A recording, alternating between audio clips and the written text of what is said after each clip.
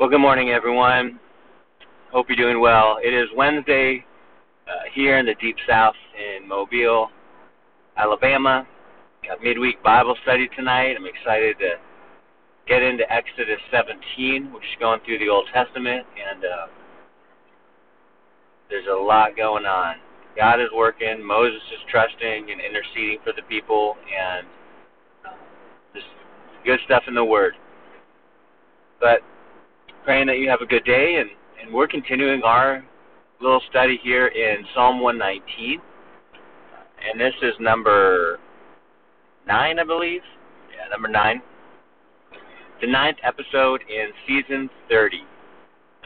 There's a lot of seasons. There's a lot of, I'm realizing, recorded a lot in the last, year. I don't know exactly when I started the Drive podcast, but just excited to continue on and consistently do it because it encourages me. It helps me to stay honed in and focused on the Lord. And I hope and I pray that it does the same for you. But today we're on verse 65, and we're going to look at verse 65 to verse 72 in Psalm 119. And he starts off and says, "You have dealt well with your servant, O Lord, according to your word." And so isn't that true of all of us as Christians, as believers? He's dealt well with us according to his word.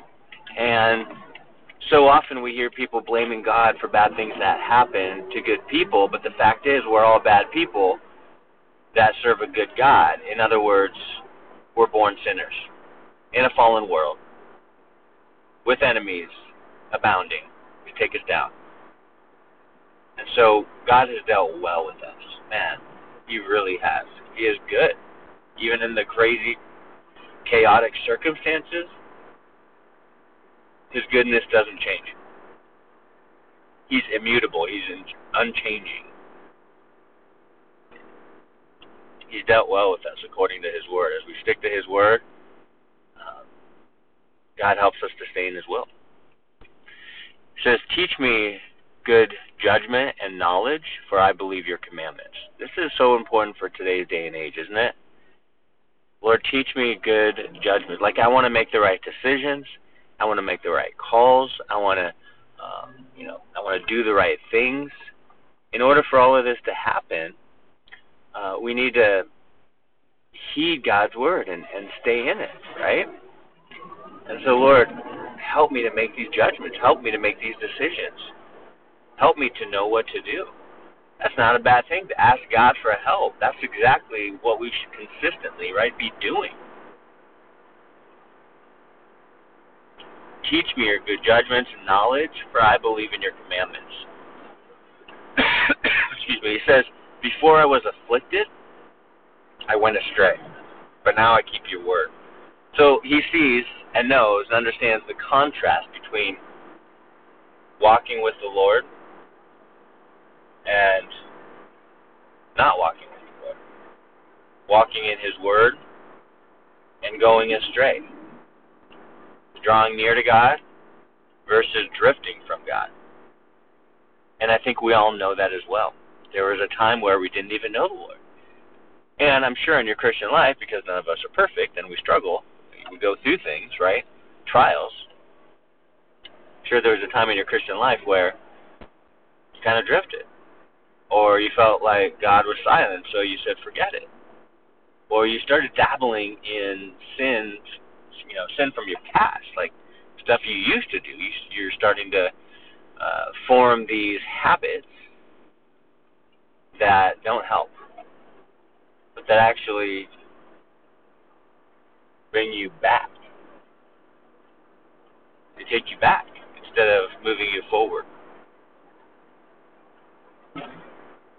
But God changed you by his word. He changed me. He says in verse 68, "You are good and do good. Teach me your statutes."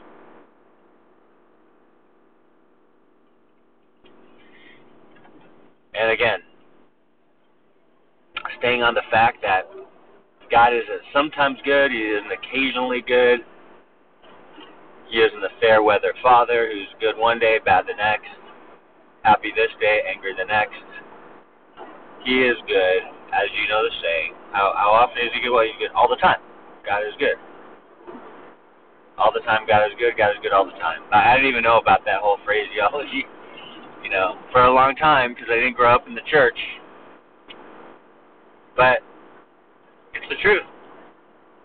You are good, God, and you do good. Teach me your statutes, because as we know God's statutes, as we learn them, as we take them in, then we get to replicate the action that Jesus took and emulate what God wants us to do. He is good, period. Verse 69, the proud have forged a lie against me, but I will keep your precepts with my whole heart. See, the proud were coming against him, right? They were pushing back. They were possibly persecuting because of his faith, but what happened? He's going to keep his statutes, you see. And so there's always going to be those who are coming against you, especially when you're doing things for God. When you're doing things for Jesus, it's not going to be smooth sailing.